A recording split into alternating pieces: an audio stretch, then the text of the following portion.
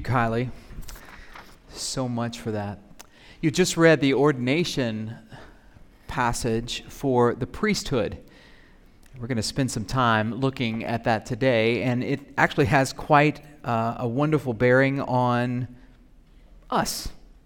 Last week, we spent a few moments looking at the funding, the furniture, and the fixtures of the tabernacle and how they pointed to Christ. I warned you about focusing too deeply on the Jewish elements of the details to the point that they cause you to miss seeing Jesus. Have you ever had that happen when you're studying Scripture? I used that illustration last week. It happens to me more times than I care to admit. You walk into a room, you forget why you're there.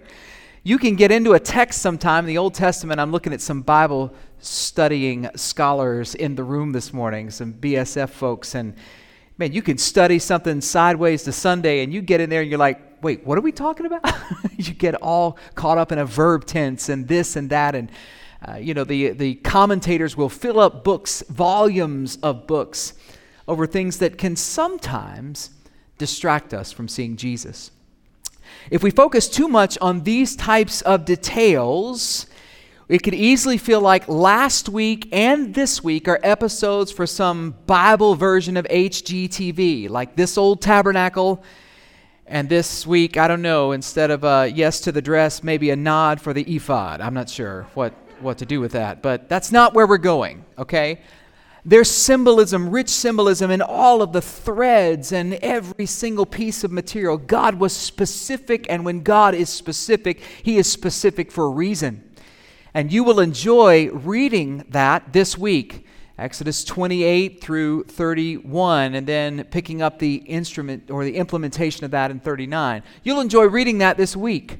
Wink. You see what I did there? Because you guys, okay, awesome. What I'm going to focus on are two main elements that'll surface pretty easily. We're not going to ignore the details, but we're not going to go too deeply into them. The Lord is now instructing Moses. Remember, all this is happening on the mountaintop. Right? They didn't cover this in the Ten Commandments movie. I don't remember Charlton Heston getting all this. He went up there and lightning struck some stones, and then he went down, and his those broad shoulders came down the mountain, and he got mad and threw it at him, and lightning. Am I the only one that's seen the movie? Okay. It's not what I based the sermon on. It's okay, I promise. But I don't remember this, right? When Charlton went up to the mountain, it was just about the Ten Commandments. But remember, that was this much of what happened. He was up there for 40 days.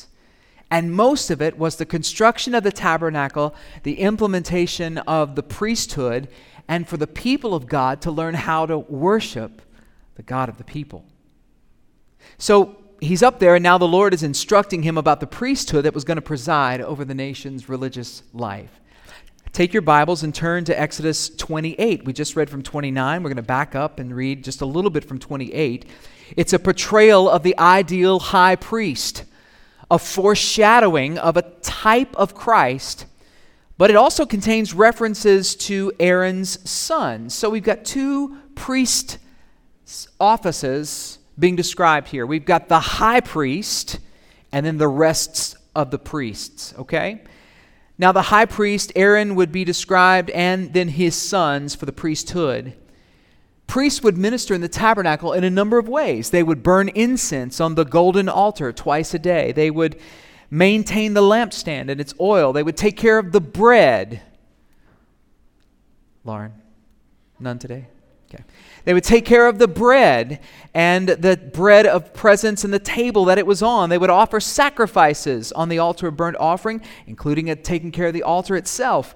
They were to bless the people. Now, those were the essential duties of the priest, but how many of you have worked in the corporate world and you have essential duties? I know one fellow in the room that this is in every job description at that not particular nonprofit, which shall remain nameless.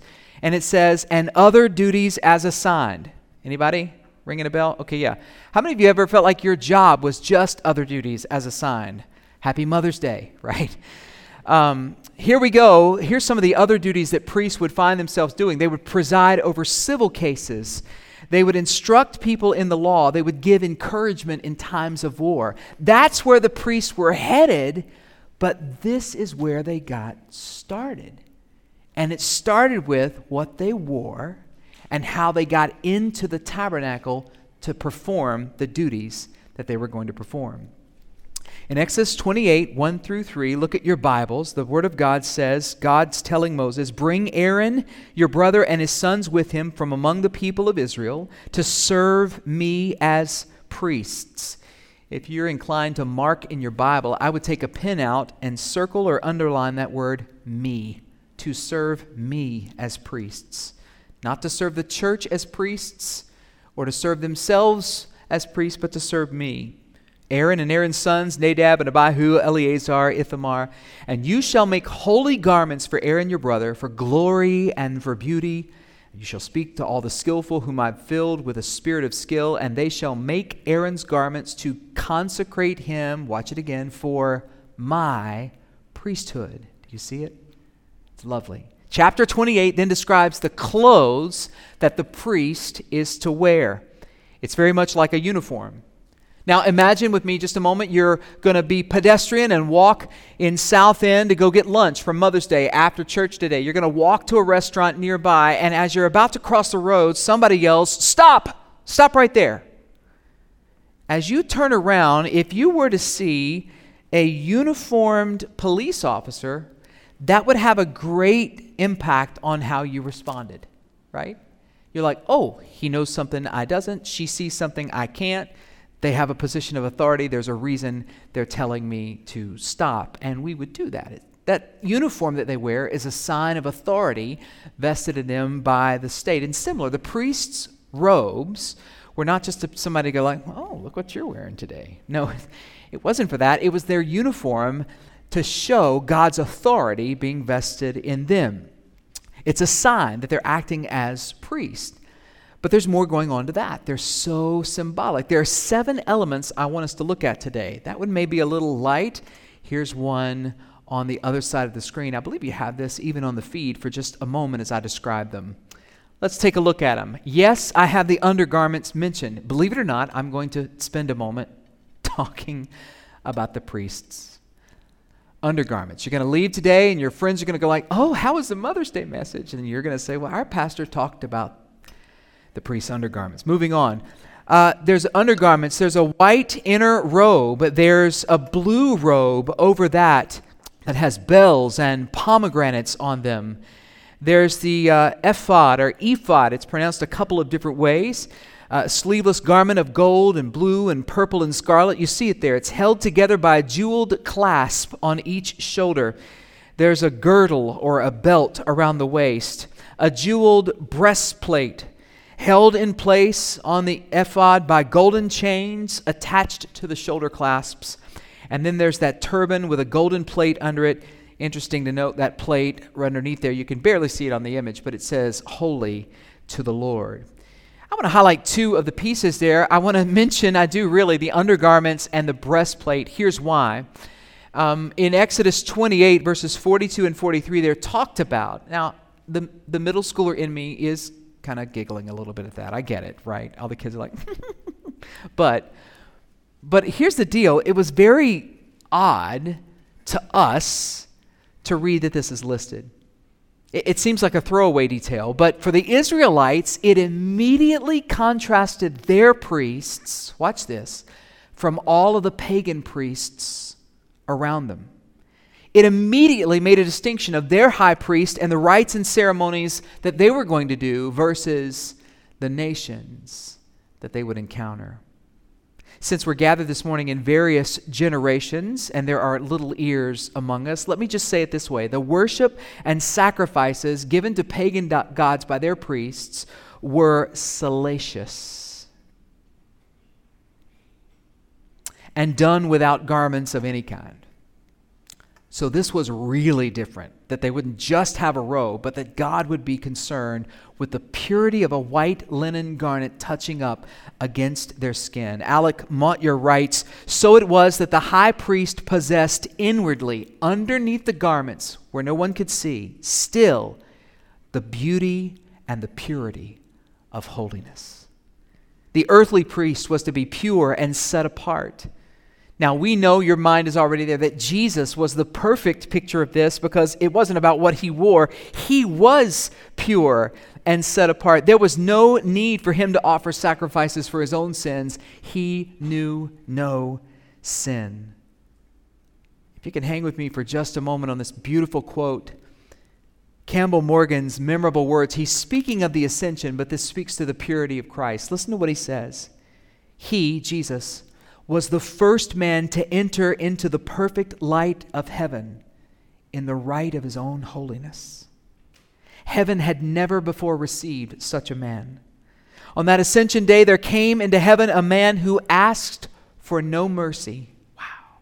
Pure, spotless, victorious. Christ came into the light of heaven and caused no shadow. Wow.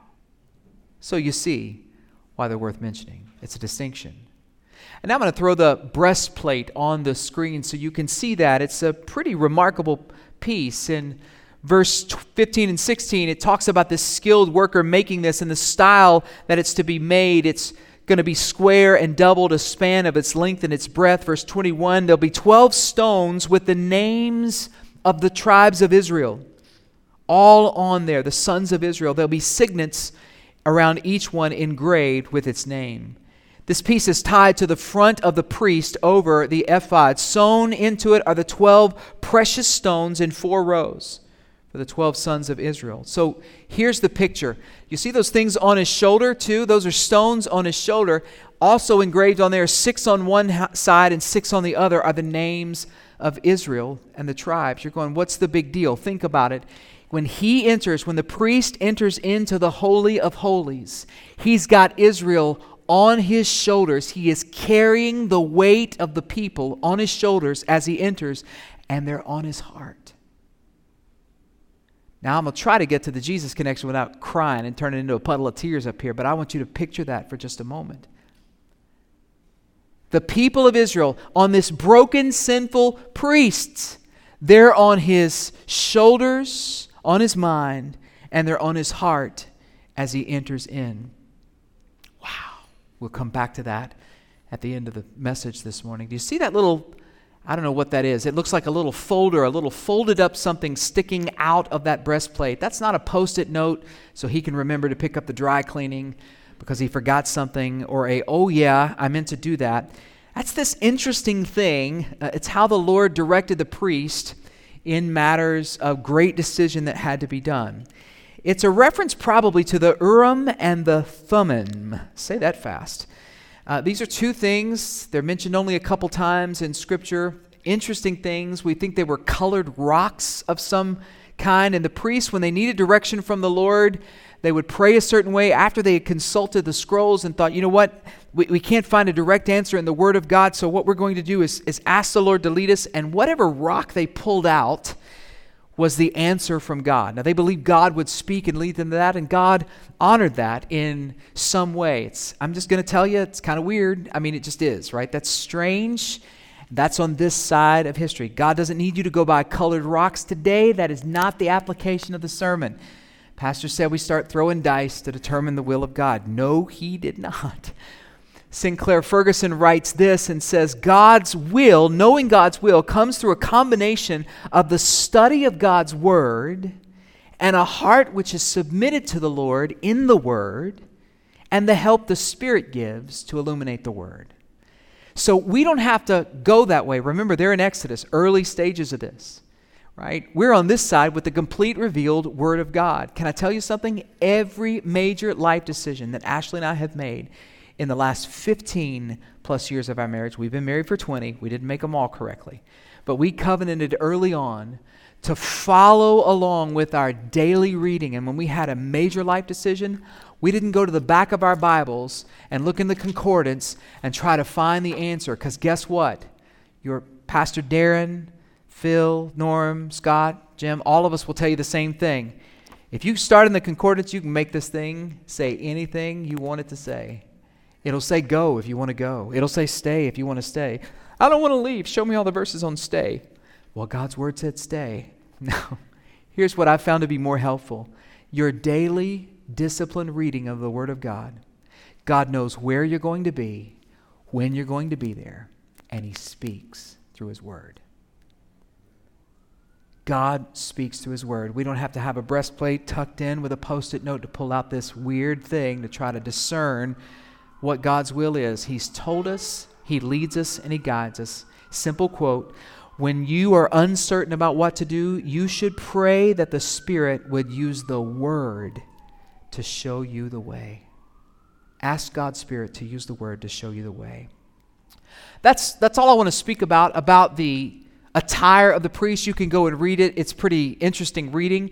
I will say this. Now we've got them clothed in 28, but there's still sinful men that need to get into the Holy of Holies. Chapter 29 covers how they're cleansed and the sacrifices that need to be made. Listen to this very quickly as we hasten to application this morning. They were first washed from head to toe, symbolizing spiritual cleansing.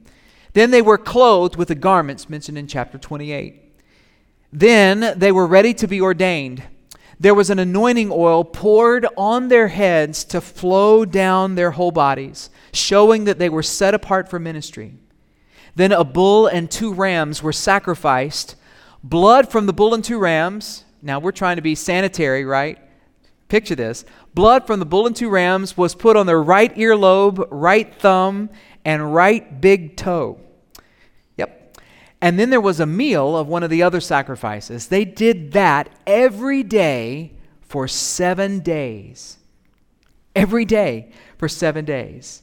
And then, once ordained, they would enter into the temple where the Bible says they would make sacrifices to God every day as an act of worship. Now, coming up in about a month, we're going to install a deacon at Grace Covenant Church, but it will not look like that. Just a heads up there. I'm not going to be putting blood on anybody's ear or thumb or anything like that, so don't worry, it's not going to be quite like that. But that's a lot, isn't it? That's very detailed and involved, and that's just skimming the surface. That's a very high-level summary of what it takes. But look, here's the point.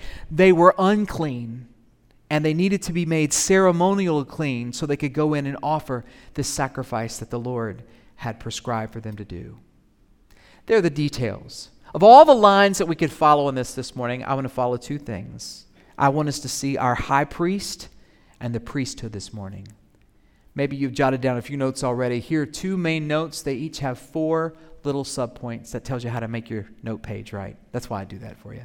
Number 1, Jesus, not Aaron. Jesus is our high priest. Jesus is our high priest. We noted earlier that God is showing Moses that Aaron will function as the high priest, and there'll be quite a bit of distinction in his role as he stands before the Lord. He's a heavenly man. He's going to represent God's wisdom. He stands before God on behalf of the people. He stands before the people on behalf of God. He's responsible as mediator. But I just got to tell you, he still had to have sacrifice made for his sins on a regular basis. Remember that design that we showed earlier of the priest's robe and those pomegranates on the bottom? There were also bells on there. The bells would announce his entry into the Holy of Holies, not because God was sleeping and needed to know that he was ringing the doorbell. That's not what that was, right? This was not his little doorbell and the video thing popped on God's iPhone and God's like, who is it? It's not what was happening.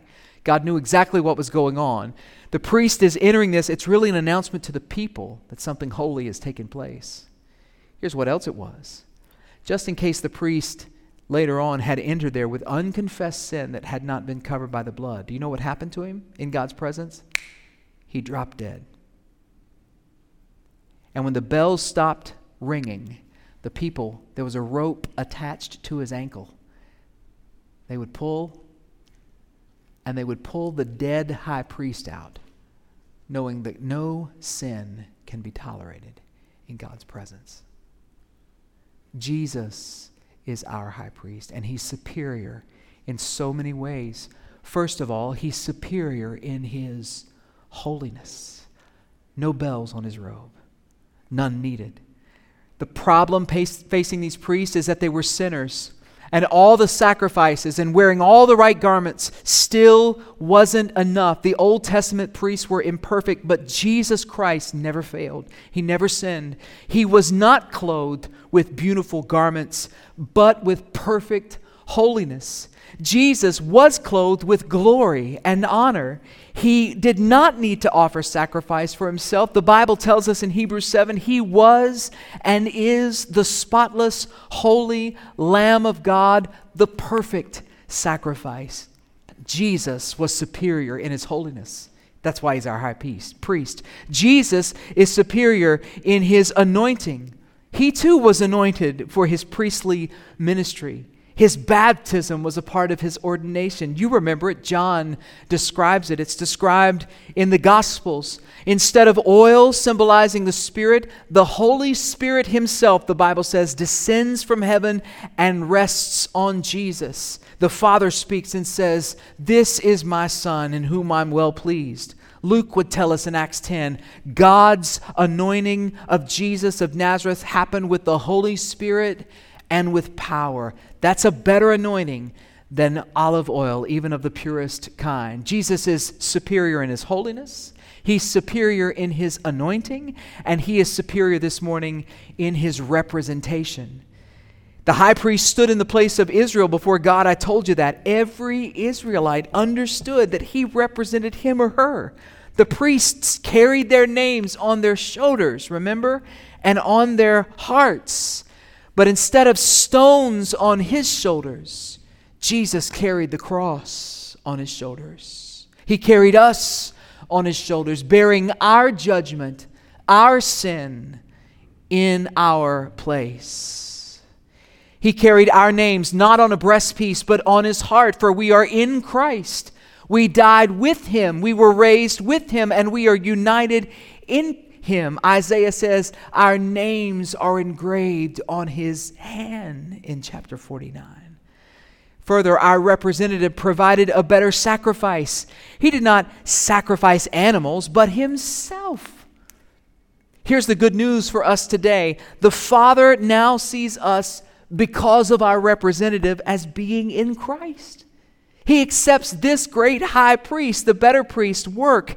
And if you're in Christ this morning, you are accepted just as much as Christ is before the Father. What a priest. No earthly priest could do that. Fourth thing, why Jesus is superior. There are so many other reasons to list. I'm just giving you 4. It's Mother's Day. He's superior in his intercession. Superior. He's holier. Yes. He has a better anointing. Yes. He's our better representative. Yes. That breastpiece, though, was a reminder that the priest interceded for the people. That means he stood in the place of them, praying for them. As he took the items and time to make decisions, it was a reminder that he carried their concerns to God. Jesus, the Bible says, continues to carry our concerns on his heart. One of the things he's doing now is functioning as our intercessor, and his priesthood is permanent.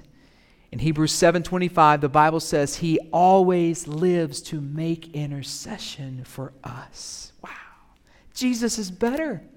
Even with all the pomp and circumstance and beauty of this Old Testament high priest, Jesus is better. He's superior in holiness, in his anointing, in his representation, in his intercession, just to name a few. He's all you need. He's all you could ever hope for as a mediator between you and the Father. My question to you this morning is he your high priest? Aaron can't hold the office, and neither can your mama or your daddy. My kids can't depend on me to be their high priest, to stand before them on their behalf before God. They won't have access into heaven because their daddy was a preacher or a pastor or an elder or church member or faithfully followed the Lord. Neither will you. You may have godly parents. We celebrate godly mothers today, but that's not enough. Your mama's not your high priest. Your good works are not your high priest. Your religious affiliation is not your high priest. Your intellectual assent is not your high priest. Christ alone can forgive your sins. Christ alone can make you new. Christ alone can help you stand before the Father. Now, the point in what we're saying is this, Hebrews 8. We have such a high priest, one who is seated at the right hand of the throne of majesty in heaven, a minister in the holy places, in the true tent. That word is tabernacle, that the Lord set up, not man. And since Christ is our high priest, guess what? We are now the royal priesthood. 4 quick thoughts on this and we're done. We're the royal priesthood. There's several things we learned about those high priests. Let me recap them for you, then I'll slip them into application. Here they are. The priests were chosen to serve God. We saw that in the text. The priests were chosen to serve the people. All of them were. They dealt with all those goings on in the tabernacle and the Holy of Holies. The priests were set apart to God, for God, by God. We saw that with what they wore, even their uniforms and what they wore and how they conducted themselves. And the priest must minister daily. Wow. But the Bible tells us in 1 Peter 2:9 that we are a chosen race, a royal priesthood, a holy nation, a people for his own possession, that we might proclaim the excellencies of him who called us out of darkness and into his marvelous light. You say you took those notes away too quick. Don't worry, here they are now as application. As his royal priests, are you ready? We have been chosen to serve God. One country pastor's wife that I love deeply, she's in heaven now, she made this statement: you've been ruined for Jesus. Only a handful of you know what ruined means. That's not Hebrew or Greek or Aramaic. That's Southern. God has ruined you in the best possible way to serve the Lord. We have been chosen by God to serve others. It's our privilege. It's not that we have to, it's that we get to. We have been set apart for God, the Bible says. We're his own possession. We are proclaiming his excellencies. We abstain from the passions of the flesh, if you go back to that passage in Peter there, which wage war against us. We keep our conduct honorable among others. And finally, we get to do it every single day. He makes his mercies new every morning for us. We die daily to self and come alive daily to our role. Now, the Bible says, you are God's people. Now you've received mercy. Now we live as people who are free, living as servants of God. Whether or not your mom serves God and serves others and has been set apart for God, or ministered daily, whatever your relationship with your mother was, this is not a Mother's Day sermon. I'm inviting you to see Jesus as the high priest. I'm inviting you to step into your role as a royal priest because of Christ alone. You and I have the incredible privilege of serving him and others and being set apart each and every day. Not as a ritual, not to prove anything or to earn anything from God. No. But with a mind filled with his word and a heart full of love for him and a life that is animated by his Spirit. Do you feel priestly this morning? Do you feel like a priest this morning? Well, you say, no, I don't, and I don't like the question. Well, some of us don't feel human when we wake up in the morning. Can I get an amen on that? Sunday morning sometimes comes calling even early on your pastor. Some of us don't look too human when we wake up in the morning either, but we still are. Don't let your feelings rob you of truth. You may not feel like a priest that was a part of the royal priesthood. Please don't go try to recreate the priest garments and show up in them next Sunday. I'm not interested in that. Thank you so much for that. But regardless of what you wear or how you're feeling this morning, you still are, if you're in Christ. We are the kingdom of priests, not for religious rites or ceremonies, but to serve God, to serve others, to be set apart for his glory. And we get to do it every single day. Would you stand with me this morning as we pray? The musicians are coming now as we prepare our hearts for worship.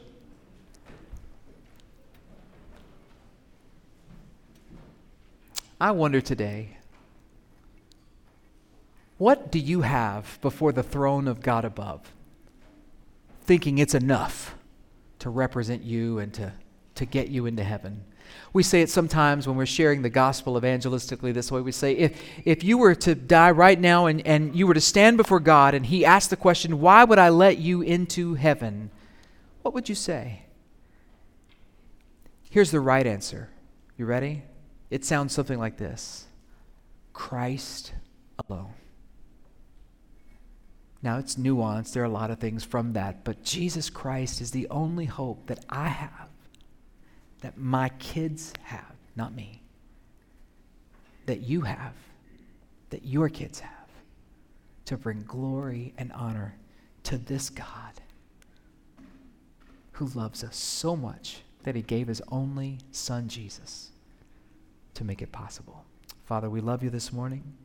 I pray that our love for you would just overflow as we sing songs and knit our hearts together. And some of us even do business with you today. Lord, if there's some among us that are depending on anything other than you as their high priest, if there's some among us who are kind of resisting that role that you've given us, the world is watching us, and we are a representative of you, whether we feel like it or not.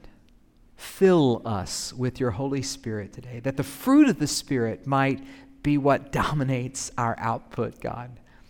Not because we want to prove anything or earn anything, Lord, but because we want to love you with all of our heart, mind, soul, and strength that you've made possible in Christ. Forgive us, cleanse us, use us, spend us. In Jesus' name. And the church said, amen. Let's worship this morning.